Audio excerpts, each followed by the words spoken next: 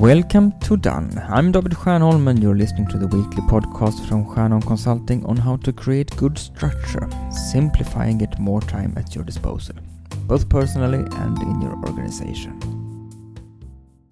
Of all the things you have to do, some can be done in one go, that is classic to-do tasks, while other things need to be regarded as larger projects. These projects can be long, large and extensive with numerous different activities, but they might as well consist of a rather simple to-do task, but which needs to be completed in several steps that you are working on during a longer time period than a single day. It can involve classic development projects in the concept's most generally accepted connotation, and it can concern matters we normally don't classify as projects. For instance, working through the process of identifying a company as a prospect, making them your client, and at that, making them a returning customer. If you have many of these kind of balls floating in the air or projects in motion, it's easy to only focus on the task with the most urgent status. You spend your time and energy putting out fires and easily forget to also keep track of the other balls or projects in which the situation isn't critical, but which still require your attention. To make sure you're progressing in all the projects you wish to complete, you need a comprehensive overview of what you're juggling at the moment. At least at some point during the week, you go through the overview and make sure you have at least one next step, a to-do task or something you're waiting for from someone else for each active project. But where should you keep the overview and in what format? Here are 6 options to choose from depending on your personal preferences. Number 1. Project list, quite simply. The easiest form is definitely a plain old project list, that is, an inventory of all your ongoing projects. If you keep your to-do tasks in a list format, this is a good format for keeping track of your projects as well. Create a Word document and write down all the projects or record them in a spreadsheet. If you wish to work physically, write the project list on a paper and hang it on your office wall or write the list on your whiteboard, making it easily accessible. Number 2. Tasks in Outlook or Lotus Notes, categorized as a project. Enter each project as a to-do task in Outlook's Tasks feature or Lotus Notes To-Do feature.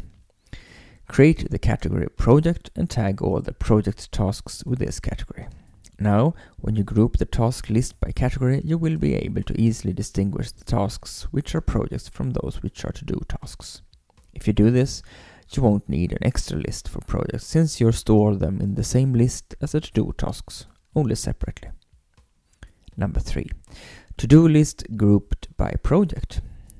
An alternative to the previous suggestion is that you in your Lotus Notes or in Outlook tag each to-do task with the project it belongs to.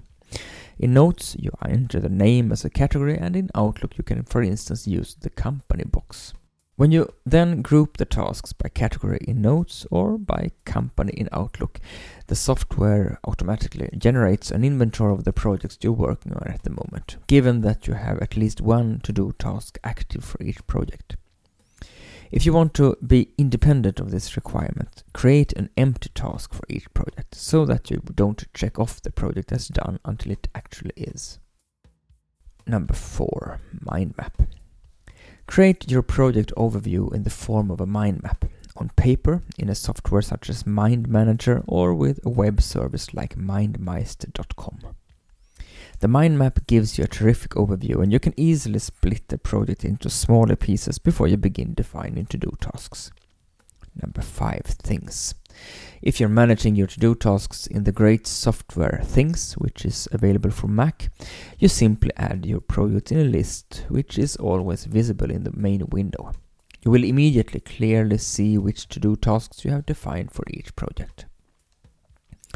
Number 6. Plastic pockets in a pile. But you might as well work completely without a computer.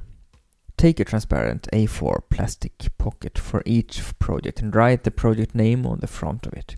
Put all papers, notes and so on which belong to the project in the plastic pocket. At the very front, so that it shows through the front of the plastic pocket, put a cover page where you gradually write down the next step, which is the next to-do tasks in the project. Put all project plastic pockets in a project pile, a pile of plastic pockets containing only these project folders. When you want to determine what the right thing to do right now is, flip through the pile and choose the to-do task from the cover sheets which has the highest priority. What format you choose is up to you, the suggestions described earlier or something else. Just bear in mind that the project overview needs to be accessible enough for you not to think twice about taking it out. Unless you are stationary at your office the entire day, it also needs to be portable so that you can bring it with you easily.